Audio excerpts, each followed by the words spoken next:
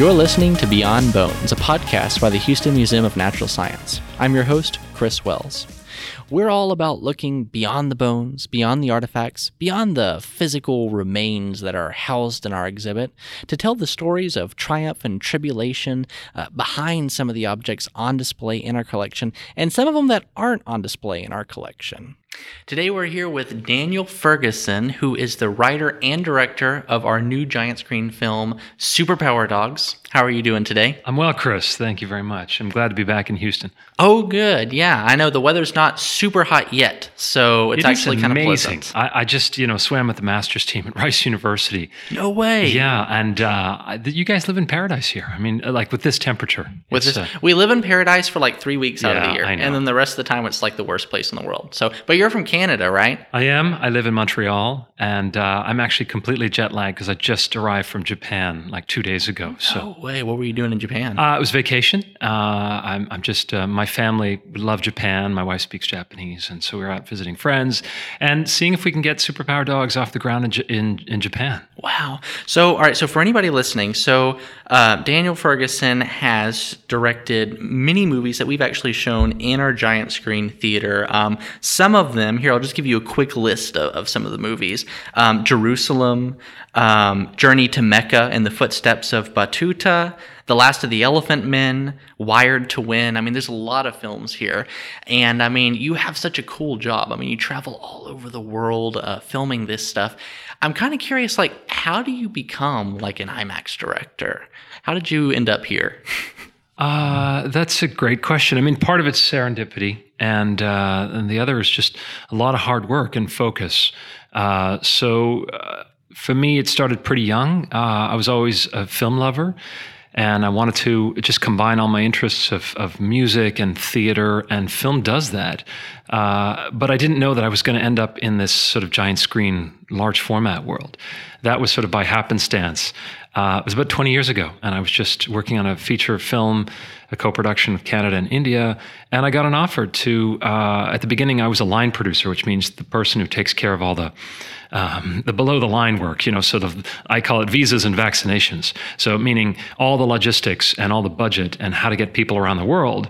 And, with any business, if you do something with a minimum degree of competency, people want you to do that same thing again and again and again. My interest is in more the creative side, but I was willing to do the logistics as well. It was a great way for me to learn. So when I was in my 20s, I ended up going all over the world and filming in very isolated and strange and sometimes dangerous conditions. And you eventually get a reputation for, it's the guy who's going to be able to go out and get the job done no matter where it is. Wow. And I think, because I've been kind of following your career and reading up on you, you have a degree in history and religion. Is that right? That is right, yeah. I went to McGill University in Montreal, which is where my love affair with that city began. I am Canadian, and I didn't know what I was going to study, but it was either film school. My father actually offered to send me to, one of the big California schools. When I saw the price ticket, for a Canadian, it's a huge shock.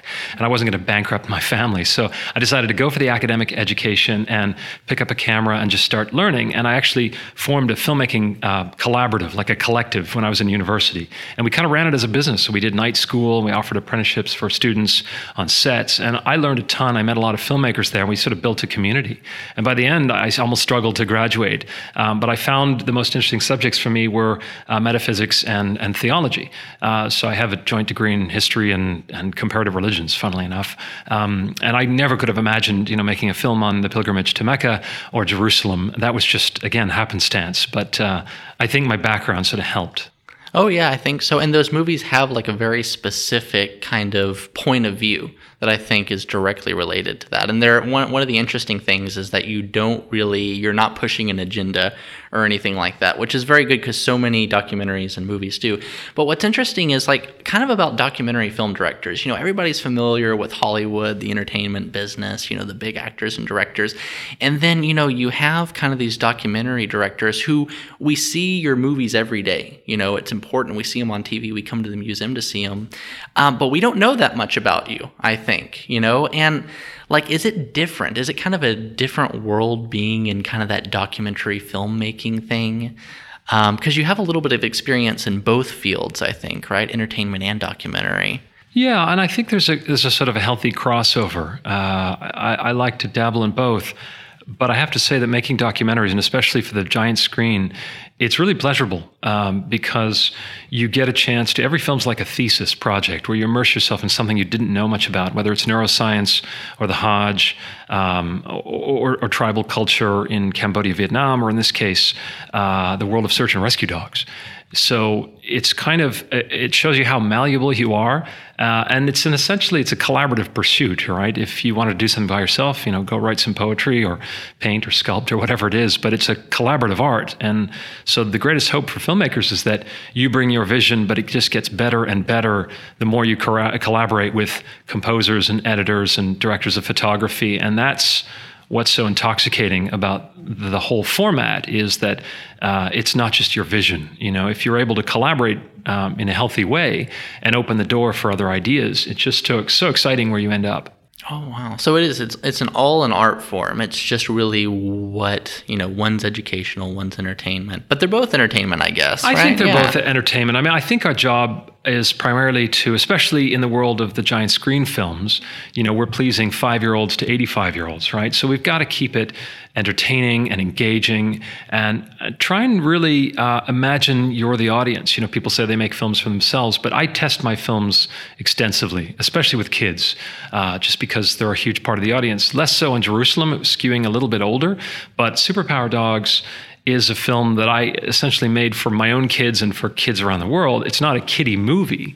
It's meant to appeal to adults as well.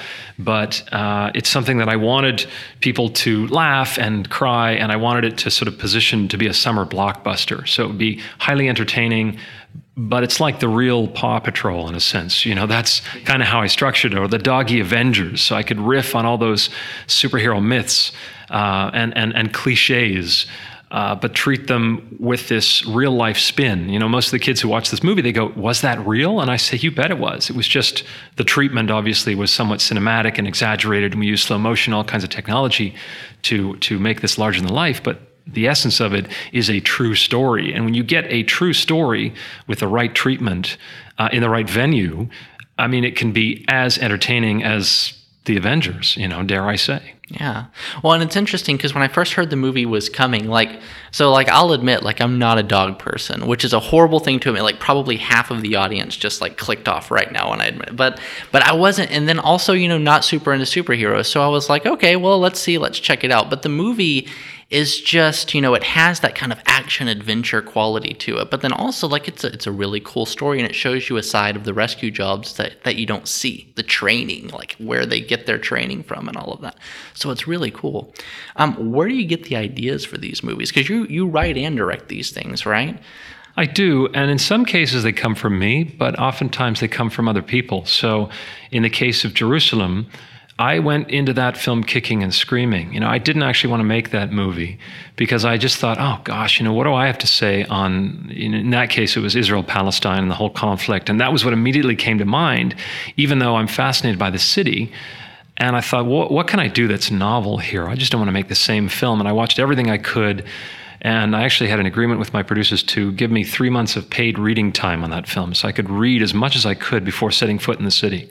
It could be overwhelming. And then slowly but surely over many trips, I figured out a way to do something that I hadn't seen before, which was the story of that city from, in this case, 4 different perspectives, and they were female perspectives. I hadn't seen that before. That was novel for me. So you get Jewish, Christian, Muslim, and secular perspectives. 3 of the 4 are these young women, of course, who their lives intersect in very indirect ways. And then you weave sort of Benedict Cumberbatch telling you this 5,000-year-old narrative from pagan to Israelite and Christian, Muslim, all the way up until today. And that's something that I felt I could put my own voice and my own ideas, not necessarily a faith or political slant on it, but I could make it inclusive, which is something I hadn't seen before. Everything I'd seen on Jerusalem was very partisan. It was like blue or red, or Team A or Team B. And I just... Everything started with a sort of traditional narrative of, sort of Abraham, David up, or whatever it was. It was from a very, very specific perspective, whether it was from a faith-based perspective, Jewish, Christian, or Muslim, whatever it is, or a cultural perspective. What did the city mean? And I wanted the Jerusalemites to tell their own story so that the audience's assumptions were changed and I've tried to do the same thing with Superpower Dogs, is that I'll make a confession, Chris, is that I am a dog nut now, but I wasn't necessarily when I started the movie. Not that I didn't like dogs, I just never grew up with them. So my producer, Dominic, who is a dog nut, came and said, I want to make a movie for the giant screen on dogs. And I was sort of hesitant. I was like, prove it to me. Why do dogs belong on a screen this size in this kind of environment? What do we have to say that's new that hasn't been done online or on TV before? Because if we just do that, we're wasting the audience's time. And I'm interested in the anti-television experience, the anti-small screen experience. For me, I grew up with movies like 2001: A Space Odyssey and Lawrence of Arabia that really made you get out of your house. You're not going to look at the Great Nefud Desert on a laptop screen. It just doesn't really work, But there's this sense of the kind of the Broadway play aspect to these movies that if you miss it on the giant screen, your life is impoverished in some way. And that's what we're doing here, I think, is we're trying to build this theatrical experience. It's like an exhibit, but you've got to go to the Wortham. You've got to go to the Houston Museum of Natural Science to see this movie. Otherwise, what's the point? That's true. And it's a way for people to see places that they may never. I mean, a lot of people go to Jerusalem. It's true. Not everybody gets to go, though. And then, in films like Journey to Mecca, or even in the Jerusalem movie, there's scenes of places that most people will never get to see. So it's an impressive thing. And, it's funny how you mentioned how you were not completely sold on both of these ideas, because when I was watching, I really enjoyed both of those movies. And when I was watching them, they kind of like sold me on the ideas. Like I was sitting there like, oh my gosh, I want one of those giant fluffy Italian dogs, And it's cool. And I guess that kind of reflects your journey, I guess you have to have an open mind when you go into stuff like this. Yeah, I'm a very sort of defensive driver. I sort of look at all the reasons not to do the movie. Because if I'm going to spend a few years of my life and a lot of money to do this, we have to come away with it. We've got to go in thinking we're trying to make the ultimate movie on dogs or Jerusalem or whatever it is. And that's not to say that there isn't room to do a million stories on the subject. There are. But I just think that we've got to find some kind of novelty. There has to be, people have come up to me and said, I thought it was going to be a dog movie. That was like a movie. And that's the best compliment that I think I can get, which is to say that in a limited screen time, which is the film's 45 minutes, you're building essentially a multi-act story with real stakes. And hopefully, the audience agrees they're not contrived. We followed a puppy over 3 years, and the puppy's human handler, the puppy's partner, who goes through a lot of emotional ups and downs that I think the audience can relate to, and it really resonates emotionally. So the movie has heart. And that's, I think, at its essence, both Jerusalem and Superpower Dogs have that sort of integrity of spirit to it, where I'm on this journey as a filmmaker to justify my role and what I have to say and all this money and apparatus. And I'm hungry to do something really, really new where the audience goes, I had no idea, or I thought it was going to be this, and it turned out to be that. Here's one question that I have that I always wonder with documentaries. So how much direction do you give? Like, is everything you see on the screen, did it just happen by happenstance? Or do you have to sometimes kind of write and direct your way into certain storylines? I have a particular process, and I don't know whether it's unique to me, but it's the only way that I know how to work, which is that I actually script everything like it's a fiction. So if I were to show you the shooting script, it's pretty close. And I actually storyboarded the entire movie of Superpower Dogs, except for the puppy sequences. And then we go out and we let the magic happen. So in other words, you have a structure that you're working within. And I share that with the entire crew so that, the key grip or the gaffer or whoever who's on set, the continuity person, they can give me an idea and I can incorporate that. Like the best directors I've worked with are ones who, they're like an open book. They say, okay, guys, here's what we're going for in this sequence. Here are the storyboards. Here's what I want. Here's kind of the scripted. And it's going to be totally different because what you have to do is you script, you might storyboard, you prep for everything. And then you know what? On the day, you just got to follow the dog or you got to follow the action. And you have to be malleable in that sense. And then when you get in the editing room, you're listening to your material. So you almost have to throw out your script and start again, and not completely, but you just have to find the essence of the material. And that's why you got to work with a strong editor who preferably has never been on location and has no attachments to how much money you spent or what you went through to get the shot. And they can sort of bring their own sensibility of pacing and narrative and stakes. And that kind of collaboration and sometimes tension and arguments between, say, an editor, director, producers, and whoever is involved is a good, healthy thing. Sometimes I think too much power consolidated in one person is, we can wind up with the Star Wars prequels. That's kind of what happens. And no offense to, we all love George Lucas, but, there's something sometimes in a movie where people are afraid to say, you know what, that might not be the best way to go, or here's another idea. And you should always be open to that. I say that as no matter what your experience is, don't get to the point where you think you have all the answers, because that's a dangerous place to be, I think. Mm-hmm. That makes sense. I mean, there's probably only like 3 people in the world who are capable of making a movie themselves, and 2 of them are probably not making movies. They're off in some other country somewhere doing something. But that's really cool. So have you ever started out with, storyboard, an idea of what you wanted to make, and then you ended up making a completely different picture? Yeah, I would say that a true documentary, and some of the best, my favorite documentaries, are ones where the filmmaker has been able to respond. Icarus was a responsive documentary, and there's a ton of Capturing the Freedmans is another, and there's a ton of docs where they start out making X, and then all of a sudden Y comes along, and the movie ends up being sort of a hybrid or something else. And so, for example, in the case of Last of the Elephant Men, which we shot over 3 or 4 years on the Cambodian-Vietnamese border, I knew that I wanted to make a story about the end of a way of life and this tribal community who lives with elephants and believe that elephants have the same souls as humans, but I didn't know which characters were going to be in the final cut. And so I obviously filmed more. I filmed this marriage ceremony. It never made it in. In Superpower Dogs, same thing. I filmed an extensive wolf sequence, all about the background and the genetic origins of dogs. Never made it in. It's not in the movie. There's actually a ton of stuff that didn't make it in. And that was just an extensive process of listening again to the material and finding the narrative and finding the emotional line and what's working for the audience and for you. And you sort of have to just, without wasting a lot of money, this is what no one wants to do, but you have to kind of continue to chisel away at what the essence of the thing is that you're making. And oftentimes it's a little simpler than you started out. So you write the thing that's going to raise the money. But then when you make the thing for public consumption, you have to continue to step back. I always advise filmmakers to read your whole script as many times as you can, because you can get lost in one scene or even one shot.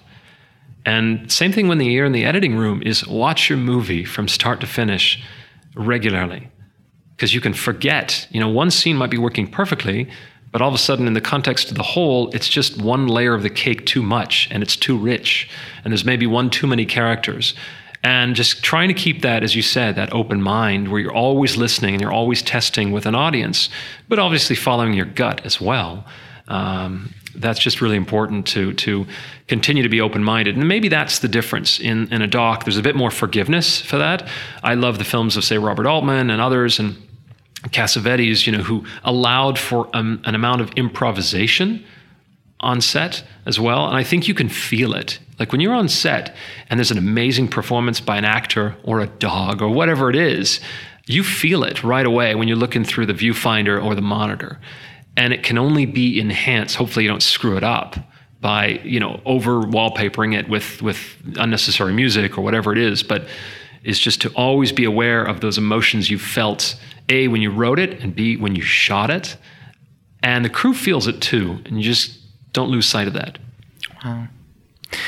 So when you're out there, so some of the places that you've been to, all right, speaking of inspiring moments and things like that, what you see through the viewfinder. So some of the places that you've been to there's a lot of stuff going on politically. For example, in Jerusalem, I believe I heard that you were the first person in a very long time to get permission to fly over Jerusalem to get aerial shots. What's it like working out there? Well, yeah, that's correct. We spent about a year and a half trying to negotiate with the various military and counterterrorism bodies and the Israeli government to fly a helicopter at altitudes of, say, 300 feet and below over some of the holiest sites in the world for half the population on Earth. And that hadn't been done in about 25 years. And I don't know still to this day how we did it, because it hasn't been done since. And I think it was just we brought the gear and the people, and we still didn't have the official permission when everything was in place. We even got permission at the time from Shimon Peres, the president. It didn't mean anything, because there was a bureaucrat in the Ministry of Transport who said, forget it. This is the craziest idea of you. You're going to fly in noon Friday prayer over the mosque, and you're going to fly over the Good Friday procession from the Mount of Olives. Like, are you crazy? Do you want to start World War III? There was this kind of thing. And we flew with a police escort and this kind of thing. And the pilot was Israeli military. We had to train him in terms of how to sort of think like a filmmaker, because they're essentially the camera operator. And I don't know, you don't even believe it until you actually get the film back from the lab. I think sometimes that filmmaking is like a miracle that you're just a witness to, because you kind of just put all the things in place. And, in the case of working in Saudi Arabia, I think we spent years trying to get the blue permit to allow us to go into the Haram Mosque in Mecca. And I didn't go because I'm not Muslim, but we trained, a Muslim crew of like 80 people in how to film with IMAX cameras and all this crazy gear. We brought in a team from Bollywood in India with cranes and everything. We had an old Huey Vietnamese era, 1965 helicopter, and it was just a rickety Tyler side mount, and it was all quite unlikely and a bit ragtag. But I think if people see that you're really committed and really serious, it's almost like you have to be on your knees begging for the shot, and explaining how important it is. And then there's that human connection where the bureaucrat who's generally said no, if you can appeal to them on a human level, they'll say, all right, fine, but just don't tell anybody, and just, try to be careful or whatever it is. And, I'm not talking about being disingenuous, because sometimes people listen to someone like Werner Herzog and he says, just do it and don't have a permit and everything. I don't advise, that kind of thing. But I think you have to go through the motions, and sometimes you have to accept no. Like, I'm very stubborn, and I always believe there's a way around, and I always think that I can win. But in the case of filming the first Friday of Ramadan on the Sacred Esplanade or the Temple Mount or Al-Aqsa Mosque or whatever you want to call it, depending on what your allegiance is, you're talking about almost 100,000 Muslim worshippers up on the platform at the Dome of the Rock area. Now, I wanted to be there to film that moment, and I needed it for the sort of end choral montage where there was a priestly blessing on the Western Wall, and about 50,000 Jews, and the Holy Fire inside the Church of the Holy Sepulchre. And I needed this sort of for equal weighting, because I actually had the whole script color-coded to make sure that no religion felt like they're getting more or less screen time than the other. And I just really wanted to be very egalitarian. And I went to Jordan 3 times, and I went to the Islamic Waqf, for years, and I had thousands of cups of tea with everybody that was involved. And I finally got the permission to do it. But then the Israeli authorities, the military, said, no way. We're not going to take the risk of letting a Western crew up there with a bunch of equipment. We just can't guarantee your safety.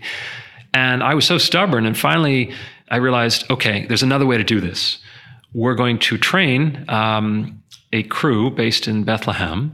We're going to smuggle the camera in, which I can say we did now, which we took it apart into tiny pieces, including the tripod, the lenses, and we put each piece in a Ziploc bag and we snuck it into the food. So a lot of the Gulf states like Qatar, they will donate like rice and hummus and meat and whatever it is, and it goes up to the mosque on Thursday. And so what we did was we paid some bribes to get the equipment snuck into these bags, and then at about 12:45, or just 15 minutes before noon prayer, the crew who had been trained by us, and they'd been timed to do this because they had to do it in just a couple of minutes before they were taken away. And they set it up, and Allahu Akbar, and that was it. And they just ran the film, and we got the shot, and my phone rang, and someone said, your crew's up there. And I had these sort of fake ABC news badges that I had made for them. I said, no, it's ABC, and some of them did work for that. And I said, if I like the footage, maybe I'll buy it or whatever. So I was a bit sneaky in that, but I got what I needed, and I was able, and in the end, everyone was proud of it, and they said it was fine, but it was a way of sort of turning a no into I do, yes, yeah. But I mean, it's crazy because like we're dealing with like IMAX cameras, so they are extremely expensive, and so you're just packing them away and saying, well, hopefully they don't go missing somewhere between here and their destination. Like, it does, like, that's crazy. That takes like a lot of dedication, I guess, and belief in yourself. But that's what it's all about. That's what I mean by keeping it special. That's why, it's not a disposable sort of like little icon on Netflix. That's why you've got to leave your house to go out and see this. And these are kind of stories that are about how they pulled this off. I look at what Chris Nolan does with there's only a handful of these film IMAX cameras left. They're not making new ones. Obviously they're making digital cameras with Arri, with the Alexa 6.5 and these kind of cameras, and Sony's coming up with new stuff, and digital's getting better. But those original film cameras are treasures. I mean, they're you can't put a price on them. And they destroyed one on The Dark Knight. These cameras are being taken to the top of Everest. They're being taken into the Marianas Trench. I mean, they're being taken to extreme places where, I don't know how many, there are 5 left or whatever, and they're making a couple new magazines, but IMAX isn't investing in their film camera systems. That's crazy. But all right, so, and here's something that I'm curious about, okay? Because like for me, like digital is the best thing in the world. So what exactly makes the IMAX film cameras so special? Well, I should clarify this. For the sort of technologically inclined listeners, which is that, 1570, meaning 70 millimeter, but 15 perforations on the top. So horizontal, it's a huge negative with a ton of detail. It's probably anywhere between 11 to 18K, okay, when we talk about 4K and 8K and these kind of things. So it is the best resolution and the most detail that we've come up with as any technology, digital or analog, anything. However, it's extremely expensive and very time consuming. So a full magazine, which is 1,000 feet of film, is about 3 minutes or 245. And so that means once you've had a rollout, you got to reload. So you have to fly and then you have to land, and it's a process. You look at Dunkirk, shot by Chris Nolan and his team, and it's an amazing accomplishment to think that was all done. And if you see original printed off the negative 15 perf in a theater that's playing 70, there's nothing that beats that experience. It's absolutely incredible. However, for a documentary like Superpower Dogs, for me to run that much film through a camera to get that moment of behavior, we're not talking about a wild animal, we're talking about a domesticated animal. Nonetheless, when those dogs hear the word search or rescue, whatever it is, and they're jumping into the water, or they're long lining in from helicopter, you kind of got one take. So you have to really, and we're following a puppy, right? We don't know what the puppy's going to do. So in that sense, digital is a savior because it allows for better storytelling. So it's whatever tool in the trade. Luckily, we're at a point now where the digital technology is almost as good. I know that several people will probably disagree with me, but I think that from an audience's perspective, there's nothing wrong with it, and no one should be ashamed of it. So Superpower Dogs is actually the first movie I've shot, I would say, entirely in digital. So we shot most of it with the Alexa 65, which has a huge sensor, the largest of any digital camera. We used the Phantom 4K Flex. We used the Sony Venice, which is an amazing new camera. We used RED cameras for Steadicam, shoot in 3D. So it's whatever the tools for the trade. I don't want to be too exclusive about this. I wish I were as messianic, as Chris Nolan about film, and I love it, and I wish I could do everything in film. And perhaps there's an opportunity to do this. Jerusalem was shot much more in film. We shot all the aerials in film, and I'm glad we did because there's that much more detail, especially when you're shooting cities and something with so much information. You want that so much data, and then you scan it at a high bit rate, and away you go. So I just think we're at a very exciting point for filmmakers, no matter what format you're in, is that digital and high speed and all those things. The IMAX film cameras, they start, smoke comes out of them if you go above 36 or 48 frames per second. And most of these dogs I shot at 60, 72, some at 96, some at 240, just to make them more heroic. I actually did a lot of testing before I started with the dogs, is to say, gosh, how do I make this? How do I treat these dogs like they're Captain America, or as exotic as a tiger or something? And that's choosing the right camera angles, the right lighting, a lot of backlighting, a lot of kind of Dutch angles like it's a graphic novel, a lot of high-speed stuff, so that the dogs almost seem like these luminous beings. I had to find that language, because otherwise it's a bit pedestrian, So I think it's a matter of using the technology, but always in service of the story. That makes sense. Yeah. And in the movie, I noticed too, when you were talking about like the Dutch angles, looking up basically from I noticed that there was a lot of really beautifully framed kind of shots in there. So it's very comic booky sometimes. It's very cool. So one thing I'm also curious about, and I'm kind of jumping back into like the story thing from technology, but where do you find these people? Like, how do you find the people that you decide to follow in a documentary, or animals? So research and development is absolutely critical. And I think, unfortunately, not enough filmmakers invest in that. Sometimes it's just, okay, we got the money, or we're going to do this, and how do we start? And they just kind of go on what I call a fishing expedition. And then they bring back the footage and they sort of weave a story together. And I just, as I say, I can't work like that. So for me, I need a minimum period of intensive research where I bring on a great research team and we do casting, because sometimes I think, a great documentary is all about casting. I think my favorite documentary is Herzog's Little Dieter Needs to Fly. Like that character. I mean, how do you find those? Or some of the greatest documentaries that I think you respond to are very character driven sometimes. Sometimes they're gripping stories. You just can't wait to see what happens next. They're plot driven or whatever. But oftentimes, like in the case of Superpower Dogs, once we figured out that we needed, I just didn't want it to be episodic. I didn't want it to be a bunch of cool dogs doing cool stuff for 45 minutes. And I needed to have a narrative spine. Like I needed it to have unity. And I wanted to make a sort of hero's journey, like Peter Parker or Luke Skywalker or something, like as they discover their powers and whether they have what it takes. So in this case, it's our puppy. But I didn't know who the puppy was going to be. And I sent out an all call to our research team saying, look, we're searching for a puppy and a first responder, and we're going to follow them for a couple of years and see what happens. And that was an expensive proposition because we're not talking about slap a camera on your shoulders. Like every time you want to shoot this puppy, you've got to ramp up and down. You got to prep for a week at least. You got to align your 3D cameras. You got to get cranes, and it's a fairly big team. So our head of research, Jill, who went on to become our associate producer, said, listen, I just found this woman. Her name is Kat, which is already unbelievable for a dog movie. And she's got this very sad story. She has just lost her dog. Her dog named Siren has just passed away of kidney failure at 2.5. And she's devastated, and she's, not sure if she's going to continue and so forth. But she's thinking of going out to Michigan and maybe picking a new partner. And I said, oh, that sounds amazing. That could be very, very emotional. And so we went out, just sort of on it's a bit risky, but we went out, we brought a crew, and sure enough, she changed breeds. So she was very loyal to yellow labs. And in this case, she went for a Dutch Shepherd because she couldn't bear to look at another yellow lab. And that's how the whole story started. And when I met her, I realized a bunch of things, that one of her previous dogs, before this dog had died, had detected her breast and thyroid cancer, that her son has diabetes, and they were thinking of getting a support dog, an insulin detection dog for him.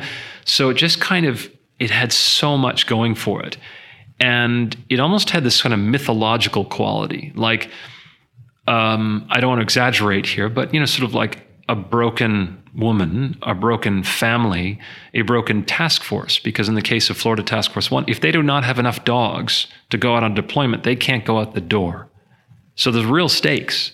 Like that dog needs to be successful. And it's going to take years for her to put into that. Can you imagine, working every weekend and then losing your partner within a couple of weeks? There's real stakes to this. And I think anyone who's lost a pet, especially suddenly, there's an aspect of it that's like losing a child. How do you recover from that? So for me as a storyteller, that was kind of gold because it was authentic. It gets you to sympathize with the character right away. You want her to win.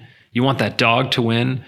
And it pointed the way forward. So that's what I mean by casting is everything. Research is everything. If we hadn't invested in research and development, we spent weeks building a camera rig to see the world in 250 degrees, for example, because I wanted the audience to experience how does a dog see, hear, and smell the world. And so the same thing is as important as casting is figuring out what's the best technology. We did 3 separate camera tests, and one of them was building an array of 3 cameras together and then stitching the images in this sort of ultra widescreen format that reproduces the visual acuity of dogs, how sort of the sides of their periphery are out of focus compared to ours, how they only see in blues and yellows and grays. So we took the reds and greens out, those kind of things. And then we actually translated the dog's olfactory world into our visual one, which was really a lot of fun, because if you think that we are shedding 50 million cells every minute of our lives, so our skin and bacteria and sweat and breath and perfume and deodorant that make up our scent signature. What would it be like if you could see that? You know, it'd be these floating dandruffy, sort of like Linus from Charlie Brown, you know, like images. And I just thought that would be so much fun for a kid, or, you know, any audience to be able to say, oh my goodness, maybe that's what it is like for a dog. And then it makes sense that they could find someone alive in a disaster site with, you know, rotting food and other animals and all these distractions and clothes. And how do you find, you know, that one person? And yet we are such visual creatures that we could walk into a grocery store and pick the one breakfast cereal that we want out of, you know, hundreds of brands. That's an amazing feat.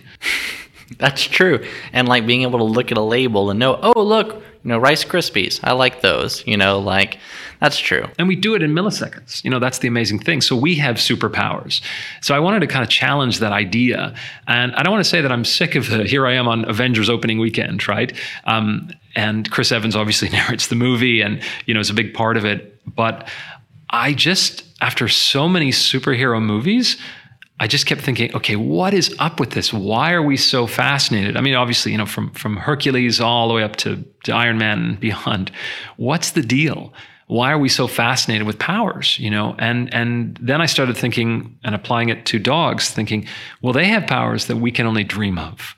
I mean, so do other animals. It's just that they don't really turn around and pay attention when we ask them to do something. You know, you can't get a tiger or a goat or whatever, you know, that's the amazing thing about a dog is their willingness to please us and collaborate with us without an egoic agenda is really striking. And, you know, the closest thing is probably a horse.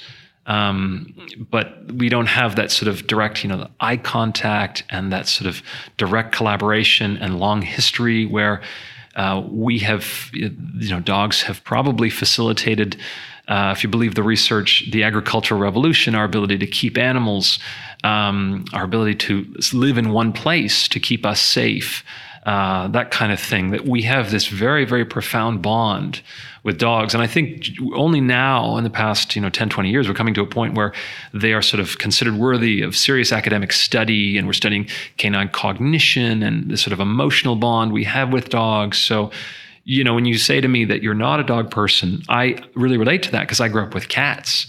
But I have to say that through this film and seeing all of the heroism, whether it's a reading dog or medical detection dog or search and rescue, or at least, you know, whatever it is, it's a pretty epic story, you know, our bond with dogs. And I think it's worthy of the giant screen. Yeah. Well, and I totally agree. And when you mention how dogs are superheroes, like, I mean, that's something that I never thought about before, but after seeing the movie, I mean, that's totally true because you have a super strong dog, that Italian swimming dog that can literally like tow a boat. And like literally just to give people an idea, like this dog will swim out and if you're drowning, you can just grab onto it and it'll drag you back to shore. That's how strong that dog is. And anyway, it's cool because they're superheroes. So it's cool. Maybe I might end up getting a dog now. Who knows? I'm maybe converted. Did I tell you, Chris, the number of people who've written me saying, like, we were on the fence, we saw the movie. So, you know, we have Chris Evans at the end and he comes out and he says, you know, make sure you get the dog that's right for you and your family because after the 101 Dalmatians, and it was a run on Dalmatians, after Max, there was a run on German Shepherds. And, you know, what we don't want is for people to go out and get like a working dog or border collie that doesn't fit their lifestyle. You know, every kid's going to want one, but, you know, do your research, that kind of idea. But I mean, even one of the dogs that's most amazing to me is Ricochet, the sort of surf and therapy dog in the movie, who is kind of the most dramatic representation of dogs and their ability to know our needs, you know, on a deep level, whether it's the release of stress hormones, our need to calm down. Even today, we're going to launch this film here in Houston, and we're giving these awards to local hero dogs. And we've got some of the most amazing dogs coming. Some of them are emotional support dogs as well. And the research suggests that dogs can detect pheromones, which are like stress hormones, and there's a sort of vascular organ that is located between the mouth and nose of a dog, where they are really detecting these things. And it's not as simple as, say, smell or whatever it is, but their ability to process this. And I still think there's a lot of mystery surrounding it, but a great deal of research to suggest, you hear these stories all the time of people say, my dog knows when I'm deeply sad or angry, or they can anticipate these things. So in the case of Ricochet, she's able to do it with complete strangers. That is absolutely remarkable.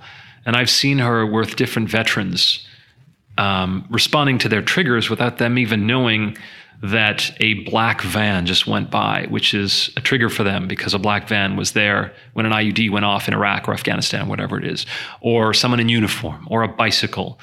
And in the case of each veteran, the trigger would be very different, and yet Ricochet would plant or stop and just make eye contact and almost know intuitively that you need to pet Ricochet because of the release of oxytocin or whatever it is that will calm you down, that your heart rate is beating or your pulse is quickening or you're sweating, or whatever it is.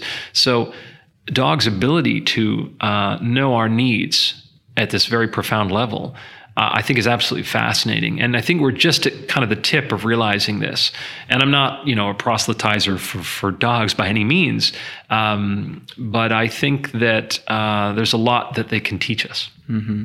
Well, and honestly, that was the most fascinating part for me, because it's not, Trigger was surfing, which is awesome, but there was no jumping around, doing crazy stuff. But the idea, and I think at one point in the movie, it's mentioned, like, scientists don't really know how that works yet. Like, we're still figuring out, like, how some dogs do what they do, and I find that fascinating. They do have mysterious powers. All right, so we're almost out of time. I just want to ask you one more question, and then I'll let you go, because I know you have a super busy day. So where do you see the future of IMAX and giant screen theaters all over? Like, a lot of people are afraid that it's kind of going away because we have Netflix, stuff like that. Well, I share that concern. However, I have this faith that people are still hungry for the experience of sitting in a darkened cinema with hundreds of other people and laughing together and crying together. I think that won't go away. It's a very different experience. Sometimes you need to sit with a glass of red wine on your sofa and take in a series or, whatever it is on Netflix. But in the case of Roma, for example, I saw it on Netflix, but I went to see it in the cinema, and it was a profoundly different experience. I loved it in the theater, and I didn't respond as well on the small screen, for example. And I think that there's a lot of precedent for that. I have nothing wrong with it. I think that both have a place, but I would hope, at least, that the idea of, say, Damien Chazelle using IMAX cameras at the end of First Man, that sequence where they finally land on the moon and you emerge from the lander and it just goes full screen, that's stunning. And I think that even if people can't put their finger on it, they will tell you about the moment that Batman jumped off in Hong Kong, that sequence in Dark Knight or whatever it is, a moment in Interstellar or something like that, where they just felt this sort of largesse, this grandiose quality that you just cannot get from the small screen. So I think we're going to continue to have growing pains. And look, streaming is just sort of almost in a sense getting started. Disney and Apple and everyone's getting into it. And there's this glut of content, which is in a sense a good thing. I just don't know where we're going to land. My hope is that we will be able to see extraordinary feature films. For me, there's nothing like that 90-minute or 2-hour experience where you're thrust into this world that you didn't know, this empathy box where you meet characters from the other side of the planet or a different world from you, literally, and you immediately identify with them emotionally. And it's transformative in the way that a book is. I think there's something that happens neurologically. And I don't have any research to back this up, but I think that there's something about sitting down in a theater and shutting off your phone and turning off distractions and giving yourself over that is sort of this, dare I say, it's like a sacred space that I would hope that it remains sacred, where you have this open mind. Hopefully the experience is good. That's why we got to keep it special. But I think, films like Lion or The Lost City of Z or whatever, I would love to see those movies with some original sequences shot in IMAX. I loved what Brad Bird did with Mission Impossible 4. And the new James Bond movie is going to be shot with some sequences in IMAX. That's exciting for me. I would love to see more documentarians and more feature filmmakers using the technology, thinking about different aspect ratios, thinking about, everyone's talking about, wow, remember that sequence when, look at the first J.J. Abrams Star Wars, the Force Awakens. There was only one sequence that was shot, the Abu Dhabi sequence was shot, but when that expands to 143, full screen, when they first get the Millennium Falcon or whatever, there's that sense of anticipation and excitement, and people start talking about it, and they're going to go to those cinemas, a place like this, to see that because they want that premium experience. Like Free Solo on a giant screen, it is unbelievable. It's nothing like seeing that at home, and I would hope that those experiences remain, and that people talk about them, and they remain, special in the way that an exhibit or a Broadway play is. That everyone just says, you got to go. And I think that's the future, hopefully. Hopefully, yeah. And there's that sense of communal experience, too. And even here at the museum, we have lecturers. We have people like you who come for special events. You're there. After the movie, people can ask questions and people discuss. And it's much more rewarding than sitting on your couch, for sure. But thank you so much for coming in. Like I could keep you here all day asking questions. There's so much more I want to ask, but we're out of time. So thank you. And for anybody listening, come see Superpower Dogs at the Houston Museum of Natural Sciences Giant Screen Theater. It's a really cool movie. So that's it for our interview with Superpower Dogs director Daniel Ferguson. I hope you enjoyed it. I definitely enjoyed talking to Daniel. He's a fascinating person. If you do like our show, if you like today's episode and you want to hear more, you may want to consider supporting us by buying a membership to the Houston Museum of Natural Science. Not only are you supporting this podcast by buying a membership, but you're also getting a pretty good deal. Memberships include free admission to the permanent exhibit halls and half or significant discounts on temporary exhibits, films like Superpower Dogs in the Giant Screen Theater, and also planetarium films, and the Butterfly Center. It generally pays for itself in 2 visits, 1 visit if you have a big family, so it's a good deal, and it helps us continue to put out this podcast. Also, be sure to like and subscribe to us on the podcast platform of your choosing, and if it's possible, leave a review, because we definitely want to hear what you think about our show. Until next time, stay curious.